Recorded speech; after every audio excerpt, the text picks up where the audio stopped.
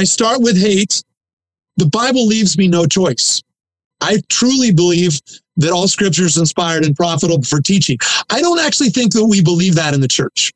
Because if we truly believed that all scripture was inspired and profitable for teaching, then we would teach all scripture. The reality is we don't. So the Bible talks about the hatred of God. I do like the fact that the book starts with hate and ends with love.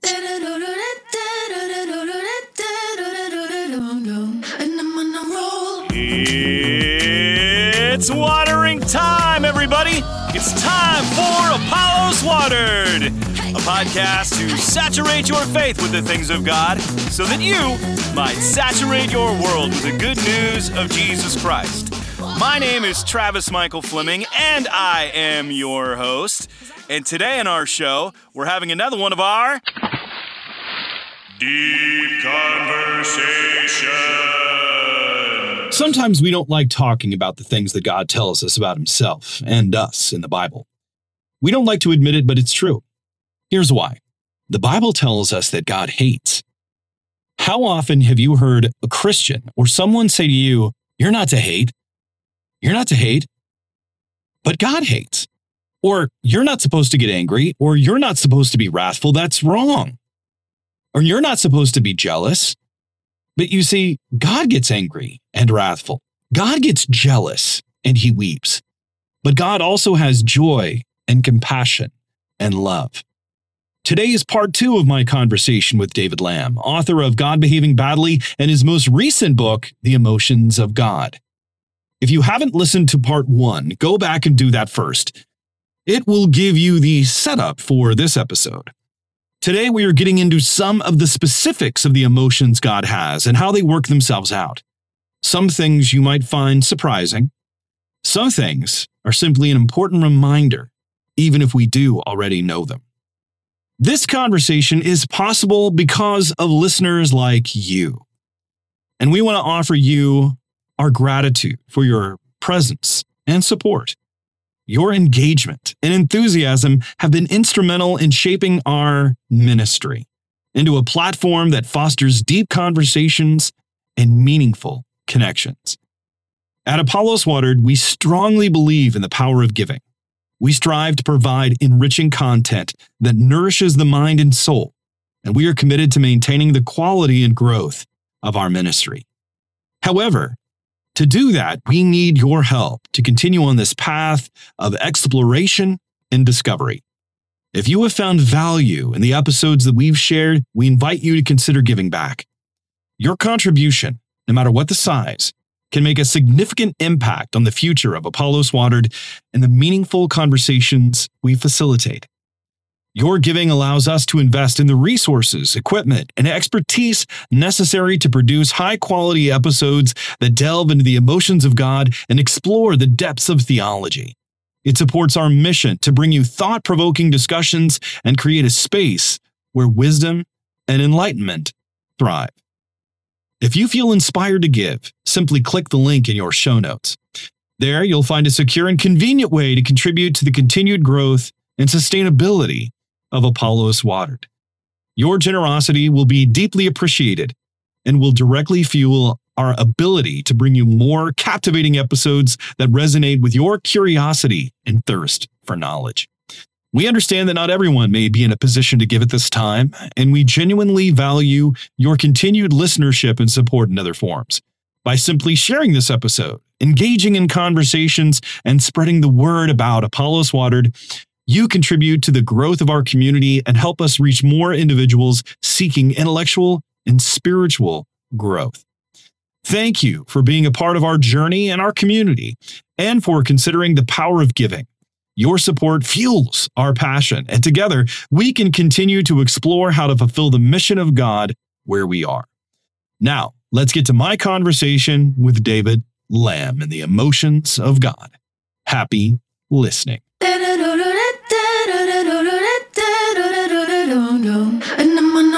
Whenever we're talking about the emotions of God, and again, I go back to the purest form of what that emotion is, we see what it should be and what it could be that we do in part, right? We do it imperfectly.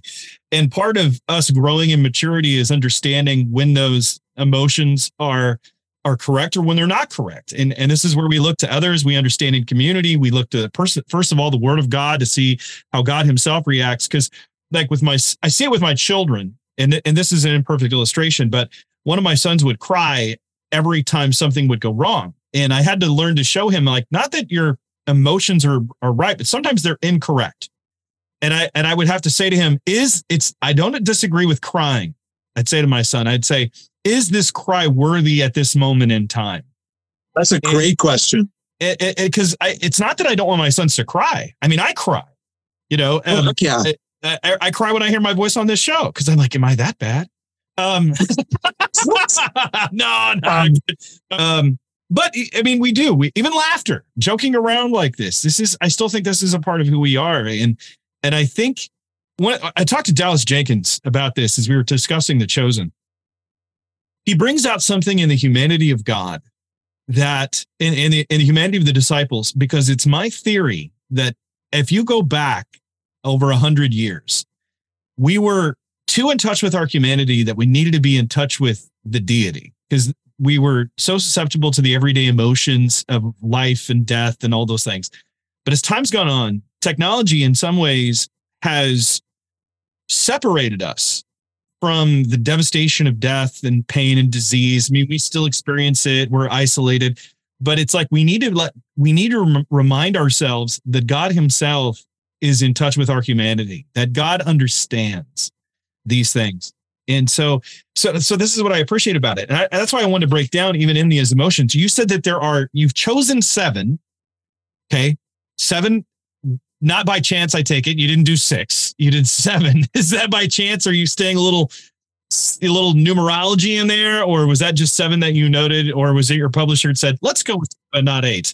There were 7. There were 7 that seemed to be the most clear. And how do you distinguish between love and compassion? Sometimes it's hard to distinguish between anger and hate, but 7's a good number, and that's just kind of how it worked. So it's in my God behaving badly, I basically kind of have 7 main chapters. I like 7. It's a biblical number, the number of completion. It's the number of Dave's book main chapters. Yep, 7. Well, let's start off with the first one that you address. And I went, okay, we're going full bore. The hatred of God. Let's just get that out of the way really quick. Because people are like, especially in our culture today, wait, God doesn't hate? God doesn't hate, that says the person confidently who's never read the Bible in their life. It's like, well, read the Old Testament. And then they go, well, that's the Old Testament. Same God. It's not like he just said, hey, I'm going to shed this part and to show you who I really am. It's like I'm jettisoned. Like the Old Testament God is like those booster packs on a rocket. Like I shed it just to get me into the New Testament. It's like, no, it's the same God. It's the same God. So let's talk about the hate of God here for a moment. I'm sure people are thrilled because people are questioning. They're probably pulled over right now. They've stopped what they're doing and they're, wait a minute. Did he say God hates? Yes, God hates. How does God hate? Yeah, that's a great question. It's a hard question. Whenever I speak on the hatred of God, I always preface it by saying, I hate talking about hate. I really, really hate it. There's part of me that regrets that I started the book with it. But I start with hate. The Bible leaves me no choice. I truly believe that all scripture is inspired and profitable for teaching. I don't actually think that we believe that in the church. Because if we truly believe that all scripture was inspired and profitable for teaching, then we would teach all scripture. The reality is we don't. So the Bible talks about the hatred of God. I do like the fact that the book starts with hate and ends with love. Hold on. How does it start with hate? How do we start the Bible with hate? It's God made everything and it was good. How do we get hate? Yeah. Well, the good news here is the Bible doesn't talk about the hatred of God very much. It's a minor theme. In fact, of all the emotions, of the 7 emotions that I talk about, it's the one that I had the hardest time finding biblical texts to substantiate. It doesn't talk about it very much. So that's great. Love shows up like 1,000 times in the Bible. Anger shows up a lot. Hate, not so much. But, Malachi 1, Jacob I loved, Esau I hated. What are you saying there? I have it on coffee mugs and T-shirts. Nice. Okay. We had Jacob, little graphs for the kids in Sunday school class. Now, the one thing, for those of us that, know our Bibles, we also know that Jesus basically kind of says, if you want to be my disciple, what do you got to do to your family? He says, you got to basically, if you don't hate them, you can't be my disciple. Wait a minute, this is Jesus. This is the nice part of God, the New Testament God. It says you have to hate. And hate is a strong word. Now, let's just be clear. The Bible was not originally written in English. Okay? Whoa, that may shock some of y'all. Hopefully not.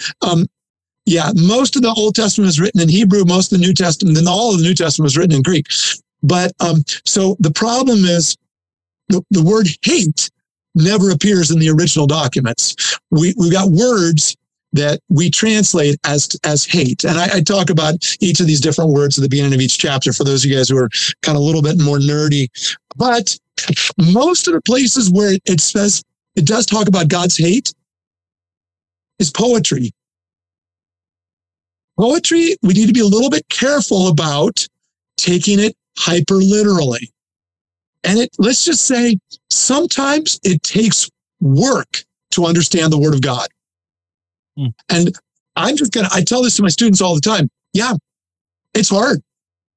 There are pastors out there that will try to make it as easy as possible for you. And while I understand that, I'm not going to make it as easy as possible for you because I don't think that's good for you. And I think you can handle it. Jesus never said, well, if you want to be my disciple, let me make it as easy as possible for you. That's not how Jesus talks. He's like, no, it's going to be hard. But when it comes to following Jesus, which is hard, or understanding the Word of God, which is hard, it's worth it. And I think particularly understanding the passages in the Bible that talk about God hating, we can make sense of it. Jacob I loved, Esau I hated. We'll just take that for a sec. In that context, there are a couple of things. Sometimes people just say, well, it means that this is what Paul does with this text in Romans. It means that he didn't choose Esau, but he chose Jacob. I think it can mean that. I don't think that's primarily what it means in Malachi. Some people think that looking back at Genesis, it means that he loved Esau less than he loved Jacob, which I think is actually true. And you could certainly argue that from Genesis. Although the thing I'd argue from Genesis is God loved both Esau and Jacob from Genesis very clearly. But in Malachi, let's look at Malachi. In Malachi, I think what God is saying when he says, Jacob I loved and Esau I hated, is he is punishing the descendants of Esau, the Edomites, for evilness and wickedness, which to some might feel like hate, but it's different than we might understand hate. Every time I look at texts in the Old Testament, or when Jesus talks about hating our parents, when Jesus talks about hating our parents, what he really is saying there is, we know Jesus wants to love. He wants us to love our parents. The 10 Commandments, right? Honor your father and mother. Right when Jesus was on the cross, he tells John, "This is your mother. Look after my mom." Right? He loved his family. So we know that he doesn't literally mean hate, but it gets our attention. And in that case, for Jesus in Luke 14, he's saying, relative to the love you have for me as your Lord and Savior, who you are following, your priorities, your commitment, your love for your family will seem like hate. And that's what he's saying. In each of these contexts, we can make sense of it, but it does take work. That's how I understand hate. I hate talking about hate, but the Bible leaves me no choice. Well, you bring up one of the little ditties, or I don't say cliche, hate the sin, love the sinner. Right. But yet that's always been a passage that, I mean, not a passage, but it's always been a little phrase that on one level I get, on another level I'm mystified. I understand that God loves us despite our sin. However, when I read in the New Testament, a person becomes so associated with their sin that they become called that sin. Almost like how Jesus became our sin in our place. You get this idea, you see it where Paul says, and such were some of you. You were a fornicator, an adulterer. Yep. And in Revelation, that's how people are described. They're called that sin. So it's a separation that we see, but at the same time, it's not. This is something that it's very hard to get our brains wrapped around. How do we differentiate and help to see that passage a bit more clearly? And that's hard. Yeah, I know that expression. And there's a lot to like about that expression. Hate the sin. The point is, let's love people. People created in the image of God. And let's just face it, the church is not always good at that. And I would say, we could talk about we could talk about the Crusades, or we could talk about other things, how the church in this country largely supported slavery for hundreds of years. But the church in some ways is still doing similar things today, and maybe we won't go into details of that. So the point: hate the sin, love the sinner. I understand what's behind it, but let's just be clear. That does not come from Scripture, and that saying seems to conflict with other parts of Scripture. One of the things I try to say, though, is texts always need to be read within their context. And it's easy, again, you look at Luke 14 when Jesus talks about, hating their parents. You could preach a sermon. We're called to hate our parents. That's missing the bigger point. The bigger point there is love Jesus. And there's a tendency, and I will admit that I am guilty of this as well, to proof text. Look at a text, take it out of context, and kind of come up with some rules. The problem is when we're proof texting, and this happens a lot, it's easy to set up this part of the Bible against this part of the Bible. As we look at texts within their context, that is less likely to be the case. So, yes, we are called to hate sin, and God does as well. And there are not a lot, but there are some places where it does speak about God hating people that are just really evil and wicked, sinful people. The reason he is hating these evil doers, though, is because he cares and he loves the people that are being victimized.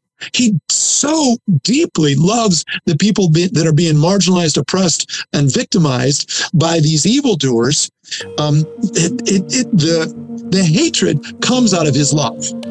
And every time we see God speaking of hate, it's because there's this deep love that is motivating it. And that helps me make sense of it. We're going to take a quick break and hear a word from our sponsors, and we'll be right back. The most important Bible translation is the one you read. At Apollos Watered, we use several different translations when we're studying, preaching, or teaching. But again and again, we keep coming back to the New Living Translation, the NLT. That's why we are excited to partner together. We are united in the belief that understanding the Bible changes everything. Because if you can't understand it, then you won't read it. We want you to know the God of the Bible, to water your faith so that you will water your world. That's why we recommend getting an NLT. It's the Bible in the language we speak. It's not foreign or complicated, but up close and personal. To save some money, go to Tyndale.com. Use the promo code NLT Bibles. It will give you 15% off. There's an NLT for everyone, from kids to adults, devotional Bibles, study Bibles, and so much more. Get one today, because understanding the Bible changes everything, and the NLT is the Bible you can understand. As you talk about the wrath of God, you use, and if I'm putting words in your mouth, please correct me, but the anger of God. And I remember doing a sermon series years ago, and we were talking about anger. And I have encountered people that thought if they ever showed anger that they were sinning.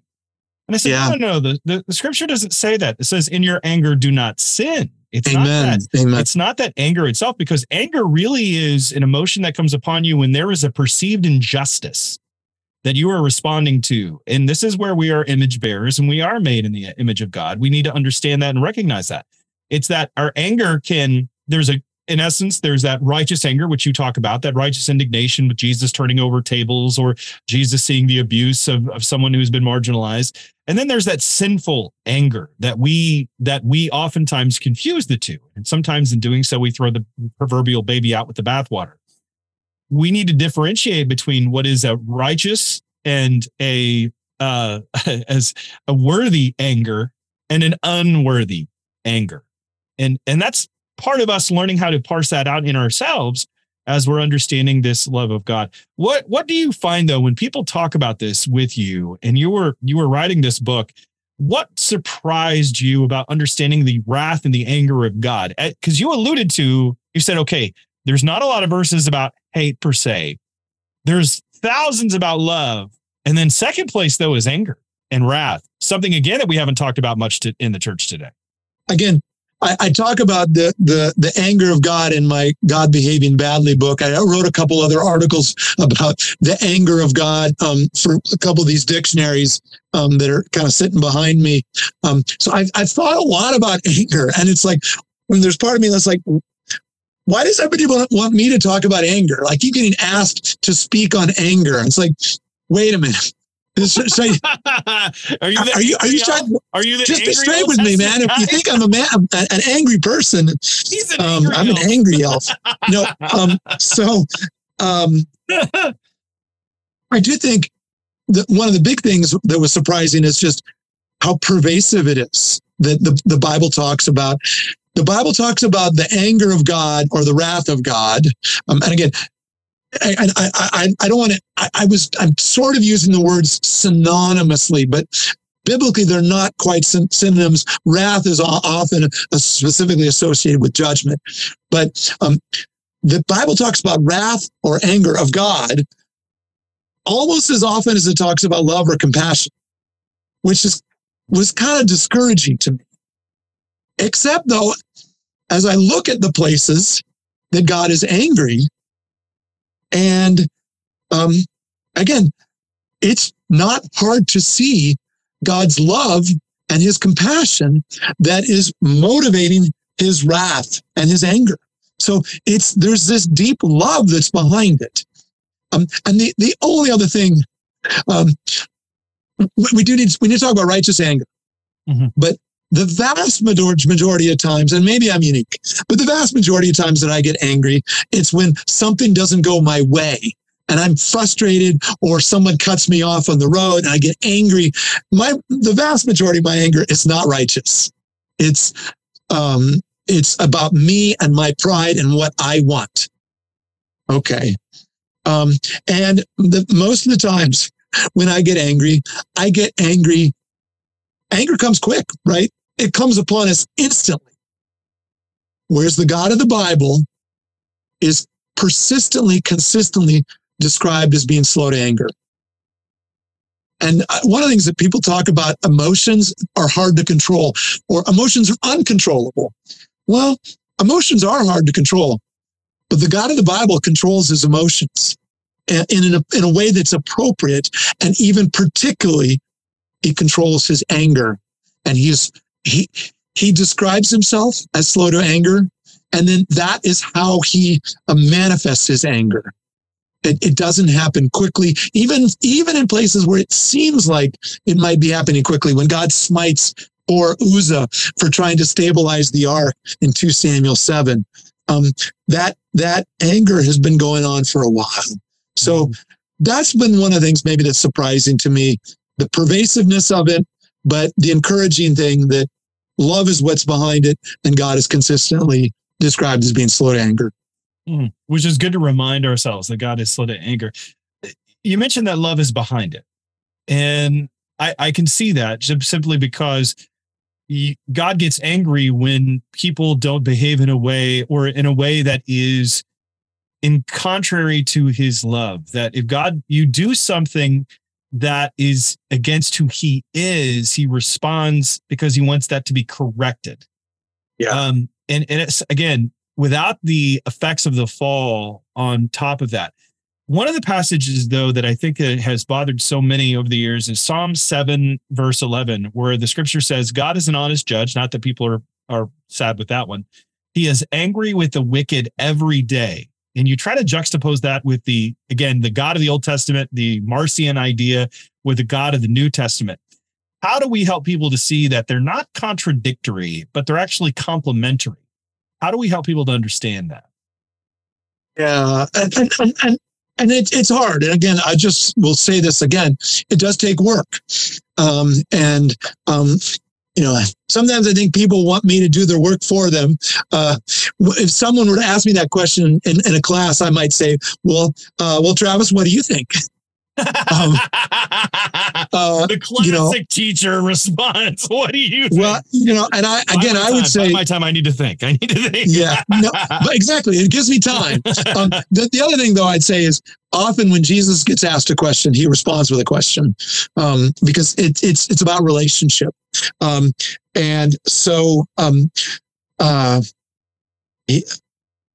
again, another good answer to a hard question is, I don't know.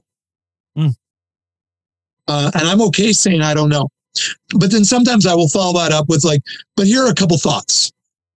Well, again, when I look at God's anger, the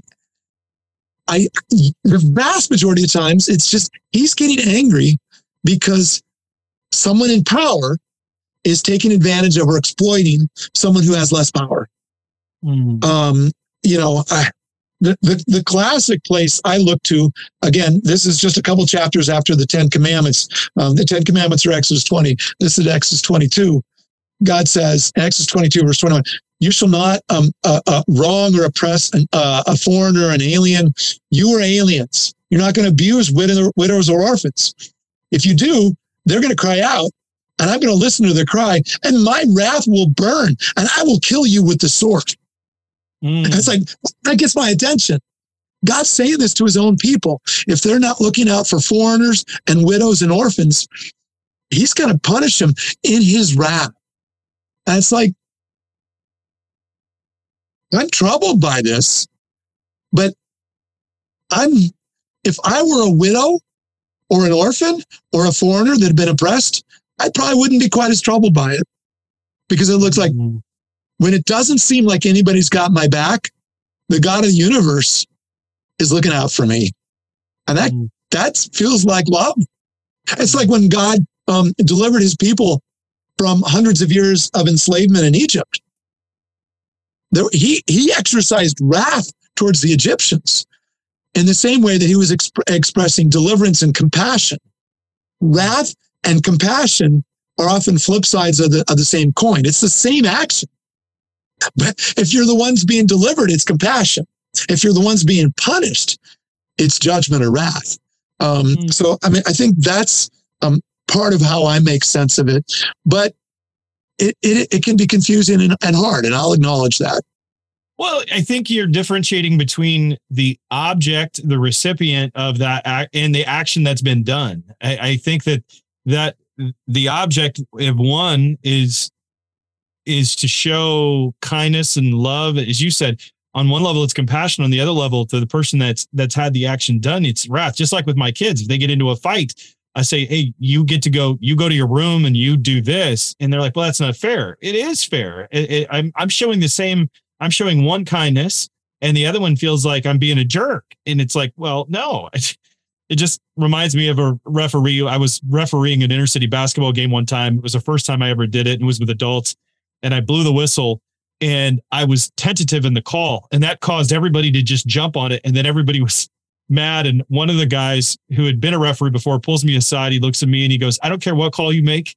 Just whatever call you make, say what it is. Cause somebody's lying. Somebody's not, and the point is that whatever you do is going to frustrate some and it's going to justify and make others feel good. And when we're talking about the person of God, again, as that text even said in Psalms, he's an honest judge. There's not any falsehood. It's not tainted by evil. With God, he sees it in its complete specifics and naked, if you will. And let's talk about that jealousy for a moment. You talk about jealousy, and most people, when they hear jealousy, they think that is a negative emotion. And I couldn't help but think of Oprah.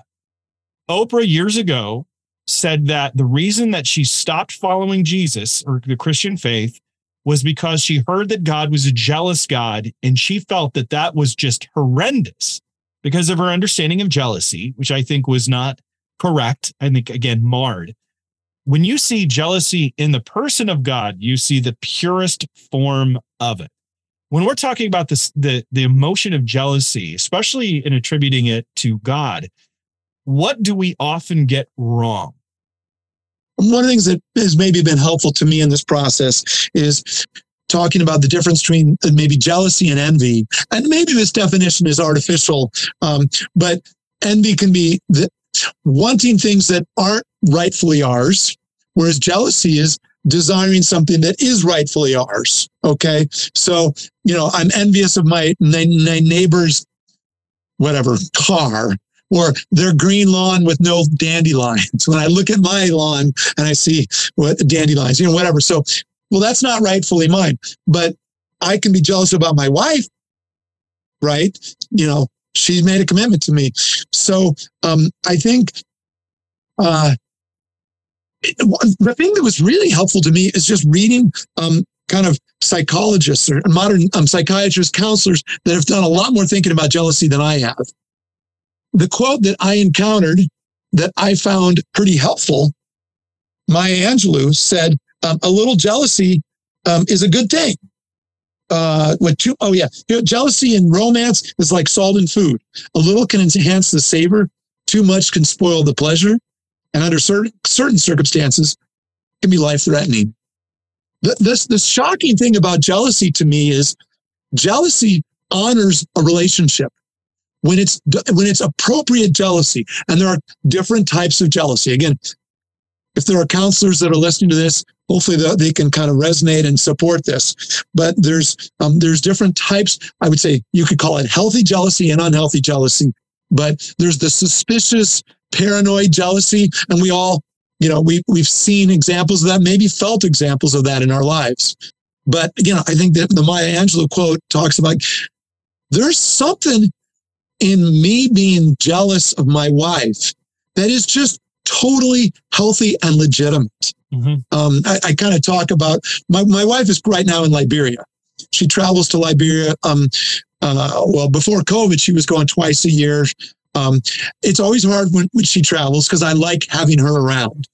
But there have been times when I have responded with jealousy that's unhealthy and said things like, sure, travel as much as you want. Go to Liberia as long as you want. I don't care. I don't need you here anyway. Now that's not healthy. That doesn't help my marriage. That doesn't help my relationship. Okay. There's a sarcasm there. But when I'm able to say, actually, one of the things that counselors and people that study jealousy more than me, they say, when you can acknowledge that you are jealous, and you state it, that's usually a healthy sign.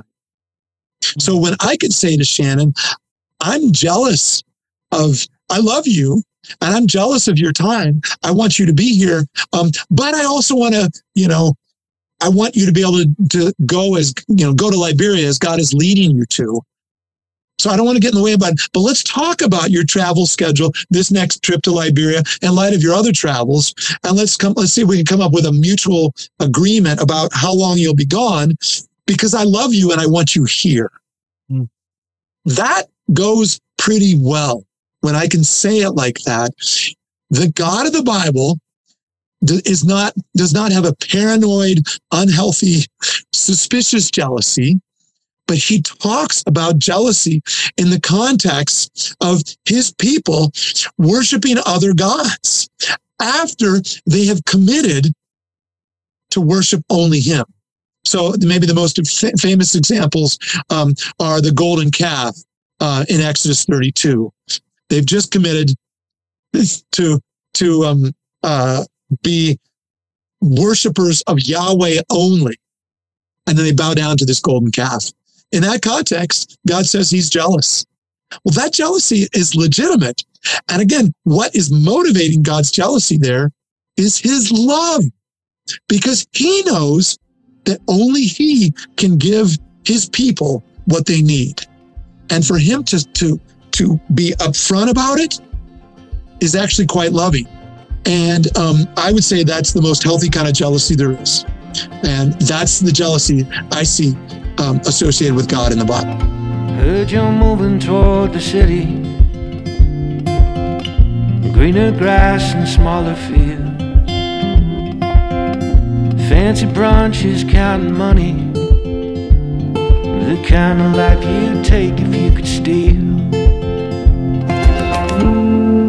Well, we've only covered 3 of these today. You have the hatred of God, the wrath of God. We've just referred to the jealousy of God. You've referred time and time again to the love of God, which is the biggest, the one that I think that from all which all the others permeate. You've also talked about the compassion of God, which in many ways, again, is related to the love of God.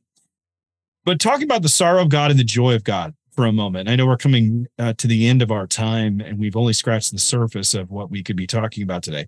Let's talk about the sorrow of God. How do our actions bring about God's sorrow? Yeah, and this is a hard one. Again, we do need to say God doesn't feel emotions in quite the same way we do, because he is divine, he is sovereign, he is powerful, he is pure, he is not. But one of the very first things we find out about God in Genesis 6 is the evilness, the violence of humans caused God to feel, well, either sorrowful or regretful or grieved that he made humans. The Hebrew word there, naham, can kind of get translated in different directions. Different English translations go different ways, but it either says God was sorrowful or God was grieved. Human evilness, when humans created in his image were harming other humans created in an image, it made him really, really sad. The author of Scripture talks about that, and then God himself says this. I don't know. You refer to this. One of the things I say is, say it again. You refer to this in the book when you talk about your sons fighting, or you fighting with your brother. It grieves the parents when the kids are fighting because you want them to get along and you want them to love one another. Therefore, it elicits that emotion of sorrow within us. I see that with my children. My middles get in these little bickering fights, and I hate it. And I'm always trying to stop them. Yeah. I want them to love one another. I mean, just to give each other a hug. I the oldest and the second for a while didn't really like each other, like siblings are prone to do. Nothing that it's different than any other family. And then in recent years, you've seen them have this relationship develop, and it does this dad's heart good to see those girls give a hug to one another. Yeah. Because that's what I want to see. But when any of my kids are at odds with one another, I'm sorrowful. And that's the same idea, right? That's what you're talking about with God. It is, again, the sorrow of God is not as big of an emotion as compassion or love, but it shows quite a bit. And obviously, there are several places in the Gospels, most perhaps famously when Jesus was talking to Mary and Martha in John 11, and Mary and Martha's brother Lazarus had died. Jesus comes, sees the grief there, and Jesus weeps. I think one of the things that was, again, maybe the most surprising thing about this is there are so many people in the Bible who weep. Mm-hmm. Hezekiah wept as he was praying. I'm teaching the book of Nehemiah right now. When Nehemiah finds out about the situation on the wall, he weeps. Joseph weeps more than anybody, perhaps. Although David weeps a lot too. So one of the things I say is Jesus in the Gospels weeps, and Jesus's followers will need to weep too. We should be broken up, sorrowful by the tragedy of death, the tragedy of sin, the tragedy of children, our children maybe particularly, that don't get along. And that should break our heart. Because again, what is motivating this sorrow and these emotions is ultimately love. And so that's, again, helpful for me to see. Emotions and weeping is not a sign of weakness. It's a sign of humanity. Although I would also say it's a sign of divinity. There's a hint when we weep that we are like God, because our God is a God who weeps. And that's something that I think we need to talk about more. I agree that God does. I mean, Jesus wept. You even refer to that at the face of death. And it's something to, again, remind ourselves. I heard of a pastor one time, and he goes, Jesus didn't cry because of Lazarus' death. He cried because of their unbelief. And I'm like, I don't think that's the case. I think you're seeing the full humanity on display at what death does, and just sorrowful of it. Yes, he knew about the resurrection, but again, he's not removed from it. He's not this stoicist. And while he knows, it doesn't mean that removes the emotion of what's happening and what has occurred. Yeah. Notice how did the people around Jesus respond to Jesus's tears? They weren't like, oh, this is weird that, this divine being, he's not weeping at death. He's weeping because they lack faith. That's not how they respond. They go, see how he loved him. They interpret it as love, which, again, that's how the text itself interprets his behavior. I've heard that response. I don't agree with it. I know what the Greek word there is. It often can be associated. There's words there that kind of are used to describe how Jesus was feeling. I'm not convinced, but Jesus wept because he loved him, and that's how the people interpreted in that context. Which is, I think, the most important thing to keep in front of us. I just don't think that argument holds water. Yeah. I know the time is brief today. What's a concluding water bottle? Like, we like to give our people a water bottle for the week. What's the water bottle that our people can sip on and have their faith nourished by this week?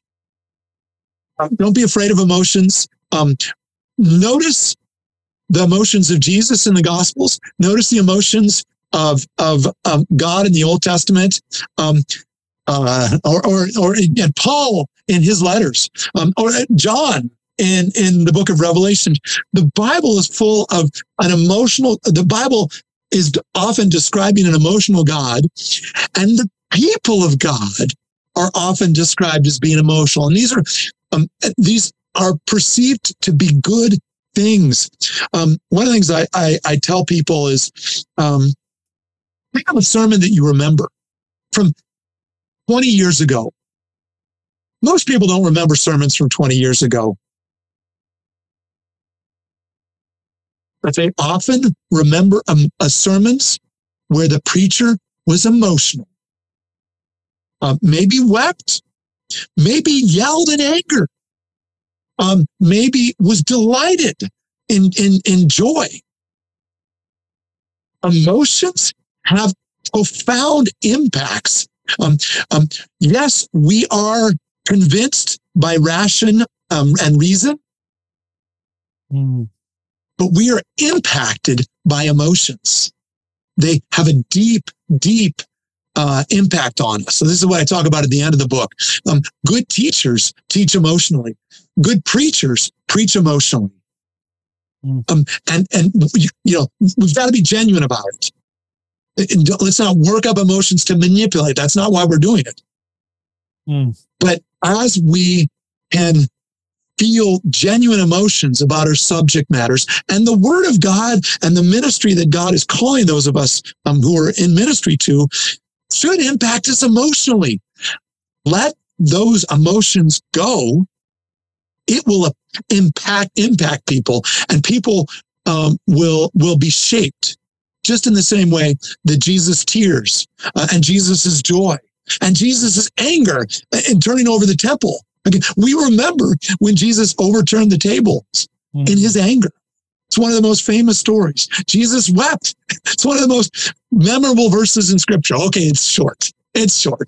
But so the God of the Bible is emotional. The people of God are emotional. Let's not squelch our emotions, but express them in healthy ways. It will impact and bless the people around us. How can people follow what you're doing? I have a website, davidtlamb.com. If people have questions, they can email me, dlamb@missio.edu. But my website has got links. If people decide they want me to come speak at an event, there's a way to do that on my website. The website's just been redesigned. I love to talk to people about the Bible. Awesome. Well, Dave, thanks for coming on the show. Thanks for writing the book. Really appreciate it. And I would recommend God Behaving Badly as well. I think it brings out a lot of the questions that the folks that we encounter day in and day out have, and you provide a really good biblical rationale to help people understand some of these very complicated texts that we see. But Dave, thanks for coming on Apollos Watered. Hey, thanks, Travis. It's been my pleasure. It's been a lot of fun.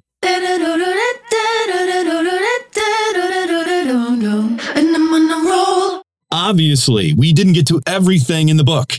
We didn't have time to get into the specifics about God's joy or compassion, though I think that you caught how God's love is at the heart of all the other emotions. I really appreciated both David's book and my conversation with him because he forces us to take what the Bible says about God seriously. In part 1, very early on, David said he loves to give others a love for God's word. I personally really appreciate that, even when doing so can make me uncomfortable, even when trying to figure out some of this stuff is work, and it is. Emotions are part of understanding God, and because we are made in his image, ourselves.